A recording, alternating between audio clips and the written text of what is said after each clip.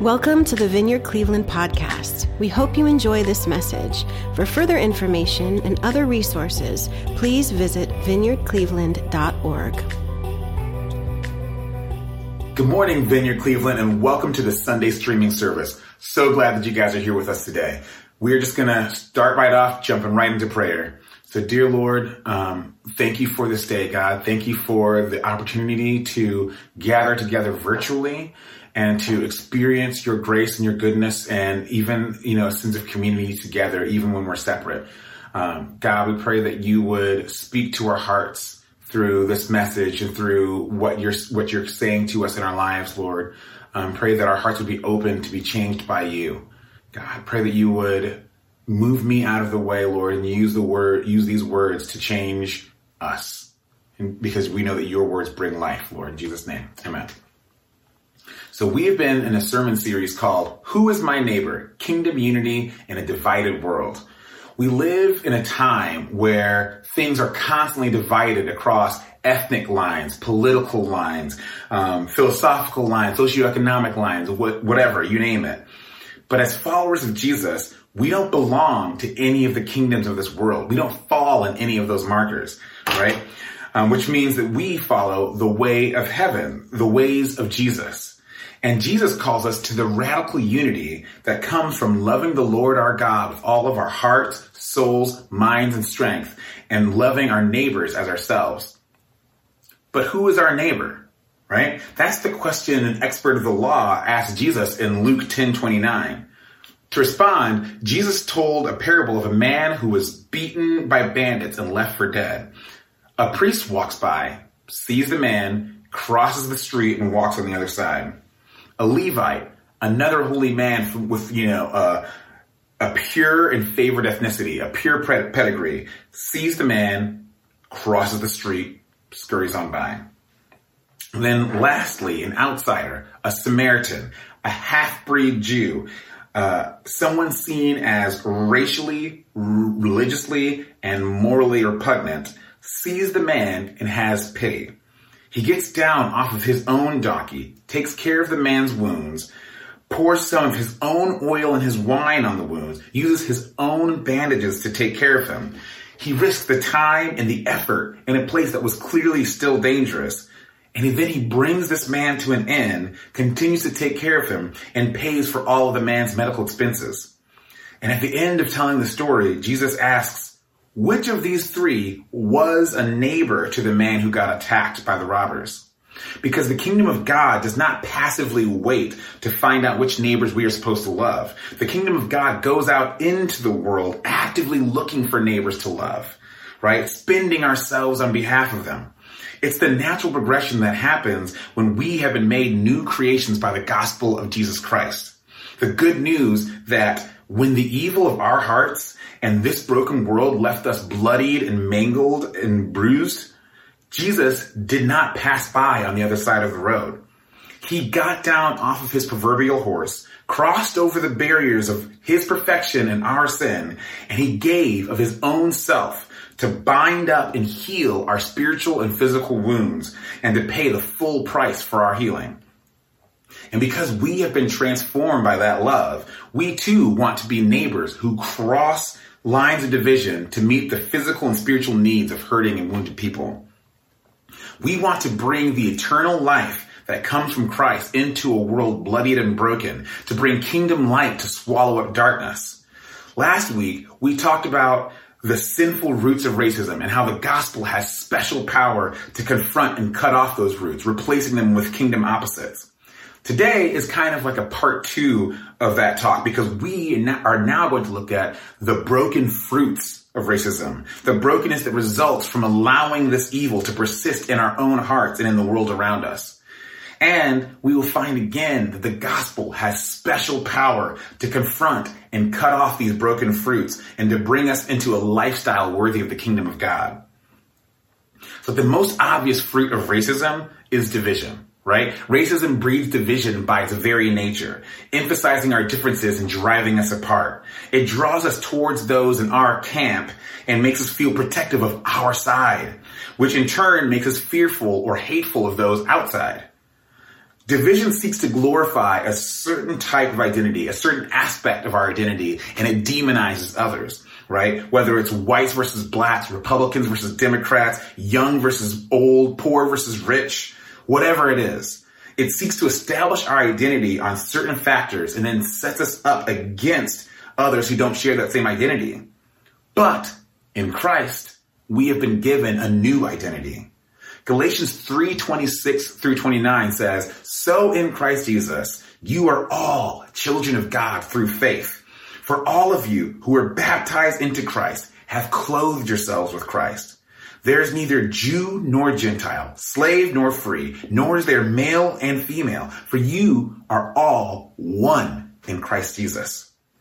If you belong to Christ, then you are Abraham's seed and heirs according to the promise. Colossians 3:11 says, "Here there is no Greek or Jew, circumcised or uncircumcised, barbarian, Scythian, slave or free, but Christ is all and is in all."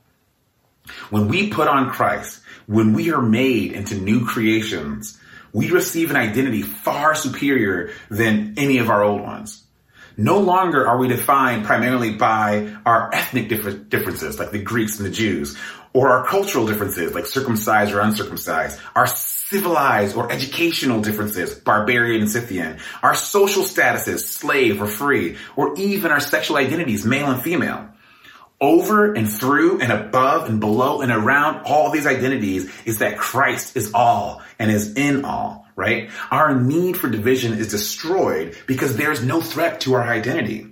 There is no threat to our identity because our identity is wrapped up in Christ, who reigns supreme from heaven for eternity, eternally unchanging, eternally loving, eternally secure, with all authority and power under his feet.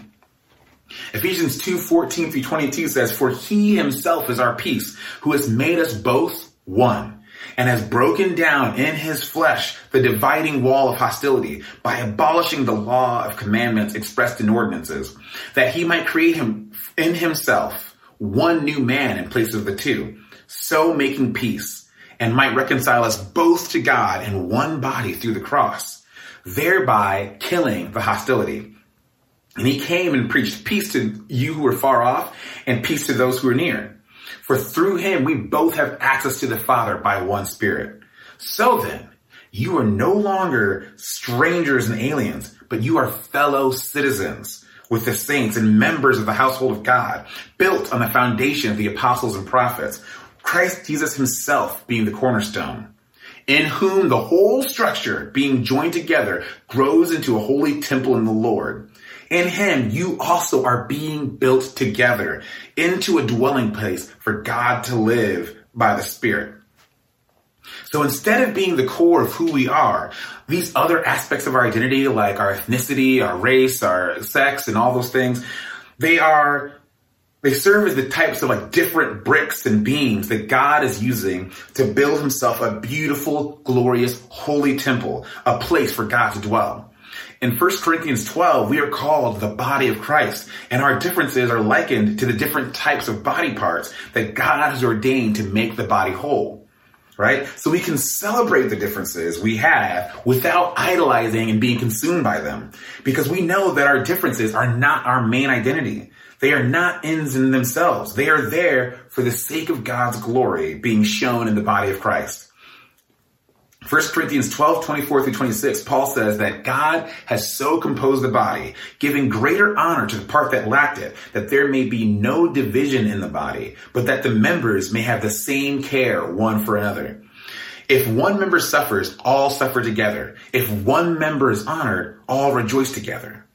So instead of the division and isolation that racism, politicalism, and classism brings, in Christ, we empathize with each other's weaknesses. We empathize with each other's pain because we are all members of one body. So when one part of the body suffers from injustice, we all feel the pain. We all groan. We all move to help. And that's great news for us, right? Because injustice is another one of the fruits of racism.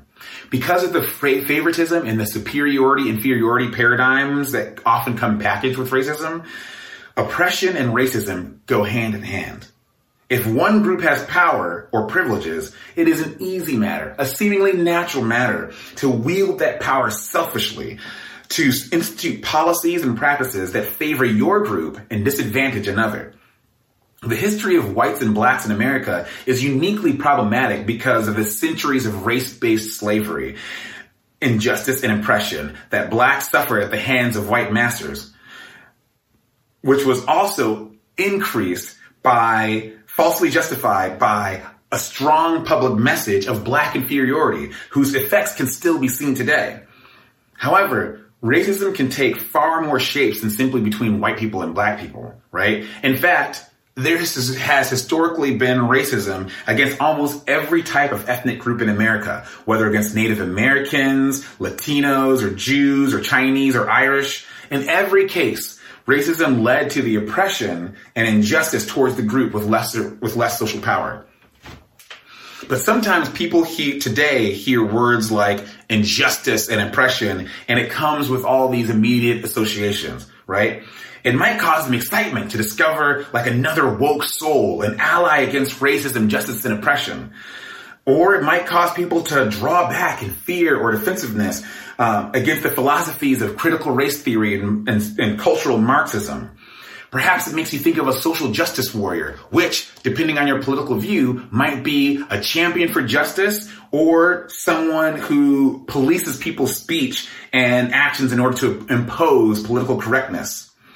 Or maybe the cries for justice make you think of the recent rallying cries for law and order by the political right, which, again, depending on your political view, might either be the appropriate rallying cry for decent people who like structure, or it could be a tone-deaf, thin disguise for people who support a brutal police state. But whatever your leaning is, we need to be careful that we don't let the world control how we think, especially when it comes to important soul matters like justice. As we've talked about earlier in the sermon series, our allegiance is not to any country, philosophy, or political party. As citizens of the kingdom of God, as his beloved children, our allegiance is to Jesus Christ and the ways of his kingdom. And as Isaiah 30:18 says, the Lord is a God of justice. In Jeremiah 9:24, God says that he exercises kindness, justice, and righteousness on the earth because in these things he delights.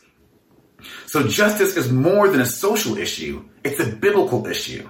Right? It's an issue that God cares about. It's dear to his heart.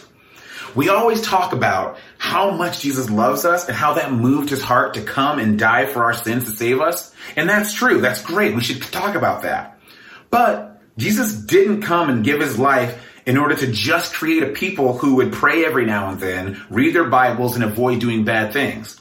Titus 2:14 says that Jesus gave himself for us to redeem us from all lawlessness and to purify for himself a people for his own possession who are zealous for good works. We should be people who passionately pursue justice because that's why Jesus redeemed us, right? He saved us so that we can take part in the righteousness that he gives us. Ephesians 2:10 says that we are God's workmanship, created in Christ Jesus to do good works, which God prepared in advance for us to do. Micah 6:8 says, he has told you, O man, what is good. And what does the Lord require of you but to do justice and to love kindness and to walk humbly with your God? And as in Isaiah 58, God speaks to the people of Israel, emphasizing the importance of seeking justice. The whole chapter is so beautiful and so powerful, and please read it. But because of time, I'm just going to zoom through and give a couple of highlights. So shout it aloud. Do not hold back. Raise your voice like a trumpet. Declare to my people their rebellion, and to the descendants of Jacob their sins. For day after day they seek me out. They seem eager to know my ways, as if they were a nation that does what is right and has not forsaken the commands of its God. They ask me for just decisions and seem eager for God to come near them. Why have we fasted, they say, and you have not seen it? Why have we humbled ourselves, and you have not noticed? Yet on the day of your fasting, you do as you please and exploit all your workers. Your fasting ends in quarreling and strife and in striking each other with wicked fists. Is this the kind of fast I have chosen? Only a day for people to humble themselves? Is it only for bowing one's head like a reed and for lying in sackcloth and ashes? Is not this the kind of fasting I have chosen? To loose the chains of injustice and untie the cords of the yoke, to set the oppressed free and break every yoke? Is it not to share your food with the hungry and to provide the poor wanderer with shelter? When you see the naked, to clothe them and to not turn away from your own flesh and blood? Then your light will break forth like the dawn, and your healing will quickly appear. Then your righteousness will go before you, and the glory of the Lord will be your rear guard. Then you will call, and the Lord will answer. You will cry for help, and he will say, here am I. If you do away with the yoke of oppression, with a pointing finger and malicious talk, and if you spend yourselves in behalf of the hungry and satisfy the needs of the oppressed, then your light will rise in the darkness and your night will become like the noonday. The Lord will guide you always. He will satisfy your needs in a sun-scorched land and will strengthen your frame. You will be like a well-watered garden, like a spring whose waters never fail. Again, there's so much good stuff in here. So go and read that, study that, live in that. It's so good for your soul, for our souls to take that in. But notice that God did not accuse these Israelites of not worshiping him, right? He didn't accuse them of not being religious enough or even of sins like worshiping idols. These are people who were actively seeking God, so it seems, right? Verse 2 says, day after day they seek me out. They seem eager to know my ways. They were fasting. They were humbling themselves. And yet they were far from God. Why? What was missing? What was missing was that their spirituality wasn't transforming their physical reality. God accused the Israelites of abusing justice, of seeking their own pleasure at the expense of others, of allowing their desires to lead them into violence and strife. You can't keep close to God if you ignore people suffering from injustice and oppression around you, because those are the people that God identifies with.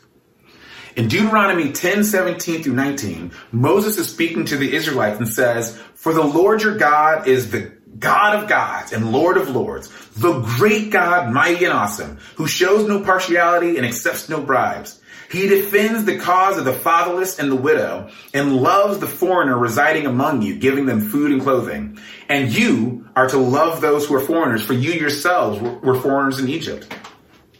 So in the biblical times, where family and especially men had all the rights and protections of the community, the orphan, the widow, and the foreigner were the three most vulnerable people groups in the community. People with the greatest chances to be destitute, to be voiceless and powerless. But God describes himself in awesome terms, right? The God of gods and Lord of lords, great and mighty. And then he instantly and immediately attaches himself to the poor. Likewise, in Proverbs 19:17, God says that whoever is kind to the poor lends to the Lord, and he will reward them for what they have done. So when we are kind to the poor, it's directly credited like we are giving to God himself. And then in Matthew 25, Jesus says that whatever we do or do not do for the least of these, for people who are suffering, whatever we do or do not do for them, we do or do not do for Christ himself.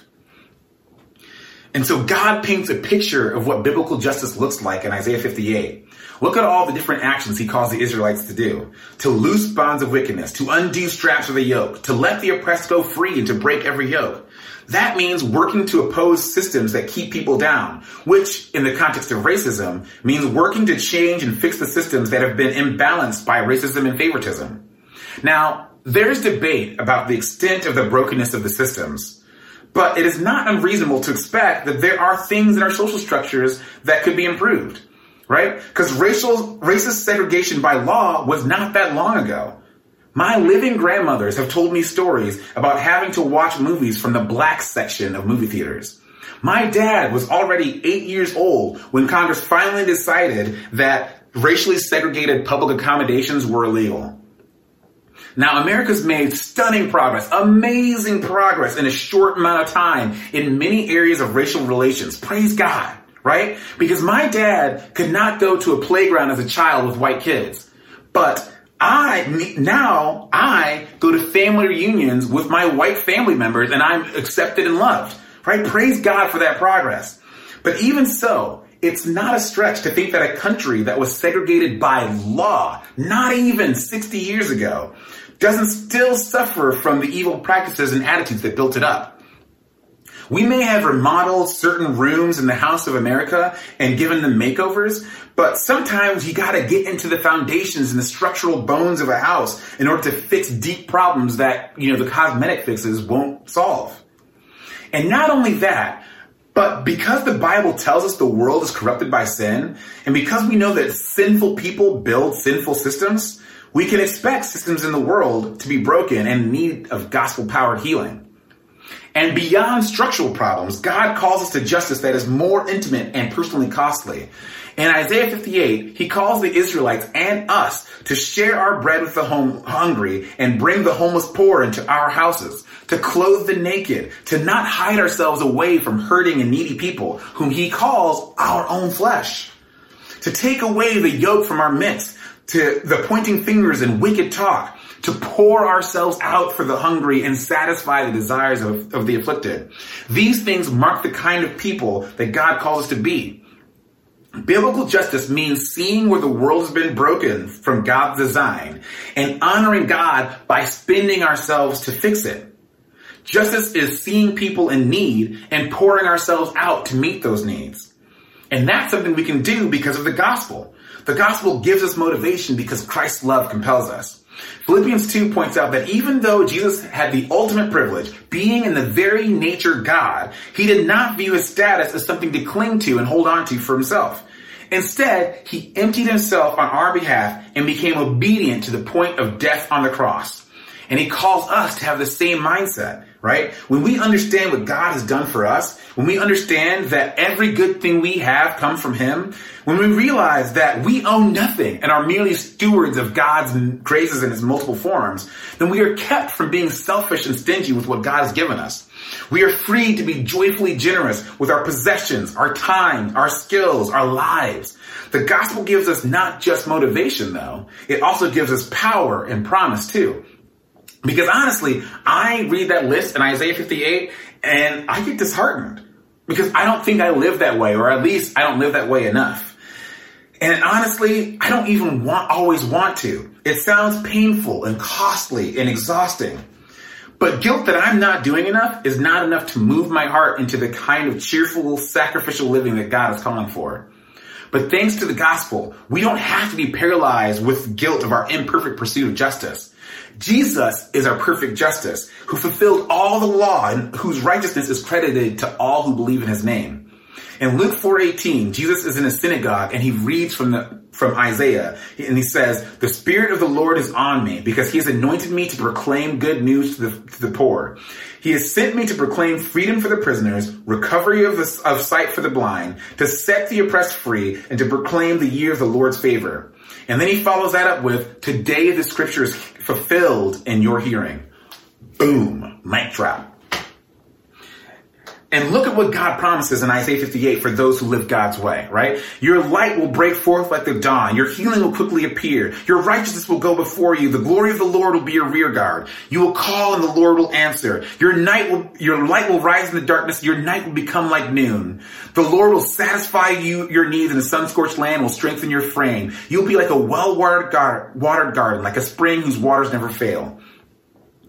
You will find your joy in the Lord, and he will cause you to ride in triumph on the heights of the land. Does that not sound like what you want? Like life for your soul? These things are promised to those who pursue God's justice, who pour themselves out to fix the brokenness in the world they see around them because they have been filled with the love of Jesus. Because Jesus now lives in us, we have the hope of bringing justice into this world. And that's good news because hopelessness is one of the other fruits of racism, right? Because of the magnitude and the pervasiveness of the problems that come with racism, hopelessness springs around wherever racism flourishes.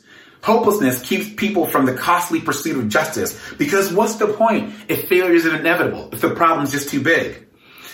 And also, people who have been given a hopeless narrative their whole life about their worth and their struggles will often have difficulty putting forth the effort it takes even to improve their own situation. When there's no hope for a good future, it is easy to give in to the allure of temporary relief like drugs, sex, gambling, and other deceptive, destructive addictions. But 1 Peter 1:3 says the gospel gives us a new birth into a living hope through the resurrection of Jesus Christ from the dead and into an inheritance that can never perish, spoil, or fade, kept in heaven for us. Hebrews 6:19 says, we have this hope as an anchor for our soul, firm and secure. So we don't have to be blown around by every wind of change. We don't have to resign ourselves to the hopelessness of victimhood. We don't have to give up trying to overcome the hopelessness of the evil in ourselves and the world, because we know that God has given us a hope that will outlast the very world. And because 1 Corinthians 15:58 says that our labor in the Lord is not in vain, we can continue to pursue justice and harmony with the assurance that God will reward the time and energy we pour out. And more than that, we know that Jesus will be eternally victorious over every evil and will right every wrong. So our hope is completely secure. Vengeance is another one of the fruits of racism, right? Because of the injustices that people often suffer under racism, vengeance springs out whatever racism flourishes. Vengeance is that desire to punish those who have wronged us, to inflict on them the same pain they've inflicted on us. It's the spirit of vengeance that causes the oppressed people to seek to become oppressors. It causes people to commit the same evils that they suffered. It's what causes minorities and their allies to devalue majority culture, to silence people from talking simply because they don't have enough victim status. The spirit of vengeance is what is at work when we rejoice in the suffering of people who we think deserve it. It's that feeling in our hearts when we hope that someone teaches those rioters a lesson, when we wish judgment on people we think are doing wrong. Vengeance is tricky because it often stems from a source of truth and justice, right? Because evil does demand payment. There is a debt that needs to be paid whenever evil is committed. But human vengeance has a number of problems. One is that our perspective is often skewed because of our limitations. We don't even know everything about our own selves. We don't know the future, and we have a fuzzy recollection of the past, and so we can never be sure that our vengeance is just, that we are exacting the proper amount of justice for the crime. And another issue is our imperfection. We are lawbreakers and evildoers ourselves who have done things deserving of vengeance against us. So who are we to judge others? Also, our own sinfulness often leads us to seek vengeance with muddied motives. We are rarely purely after justice. We often want to avenge our wounded pride by crushing our opposition to dust. And lastly is the fact that because of these factors, our souls can't handle executing vengeance. Our vengeance is usually just part of a cycle of evil and injustice, creating more sin that consumes our own selves even as we seek to hurt others. There is a reason why Confucius famously said, before you embark on a journey of revenge, dig 2 graves. The unforgiveness that demands vengeance is a poison for our own selves that will lead to our own death. So how can we be set free? To simply let go of the sin committed against us and say it doesn't matter is a lie that perverts justice and lets evil reign, which will destroy our souls and our communities. But to hold on to our grievances and to demand payment, to demand retribution and vengeance, is a poison which will destroy our souls and communities. But the gospel gives us a way out. Because in the gospel, we know that full payment for every sin was laid on Jesus on the cross. This sets us free from the sins that would condemn us, yes, but it also sets us free from having to hold other people's sins over their heads. We forgive not by burying other people's sins and saying they don't matter. We forgive by treating their sins like we treat our own, nailed to the cross, paid for in Jesus' blood. And even for people who reject Jesus' blood and his payment, we know that God will avenge every wrong when his wrath is poured out on all evil at the end. So to the degree that we embrace the assurance that justice will be done, either through Jesus or through God's judgment, to that degree we will be able to love our enemies, to pray for those who persecute us, to love those who spitefully use and abuse us. Because we know that we're not being passive doormats, allowing their evil to go unchecked. We look to the cross, to our God who has made sure that every wrong will be made right. Romans 12 says, "Do not take revenge, dear friends, but leave room for God's wrath, for it is written, It is mine to avenge. I will repay, says the Lord. On the contrary, if your enemy is hungry, feed him. If he is thirsty, give him something to eat. And in doing this, you will heap burning coals on his head. Do not be overcome by evil, but overcome evil with good. Because the gospel tells us that we have committed great evil, but that Jesus overcame that evil with his love, we can love and forgive others, knowing that we are no more deserving of grace and forgiveness than they are. We can let go of our thirst for vengeance because we know that the God of justice will not let even the slightest grievance go unpunished. There will be a just payment for every sin, either through the cross or through God's judgment on the last day. The cross is also the best, most holistic way to deal with the guilt that blooms from the seeds of racism.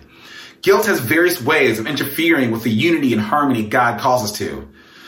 John Piper writes in his book Bloodlines, guilt is a huge player in the way blacks and whites relate to each other. It's huge and deadly when it is denied. It's huge and deadly when it is wallowed in. It's huge and deadly when it is exploited. There's no deliverance, no relief, and no healing in any of those ways of dealing with the guilt. Denial allows for more sin and self-justification and hardness of heart to grow. Exploiting guilt gives an illusion of power and, like vengeance, turns the oppressed into the oppressor, perverting and hollowing out their souls.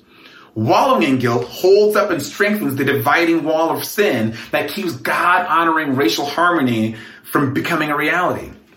But the gospel allows us to take an honest look at ourselves and expose the ugliness that we find in there.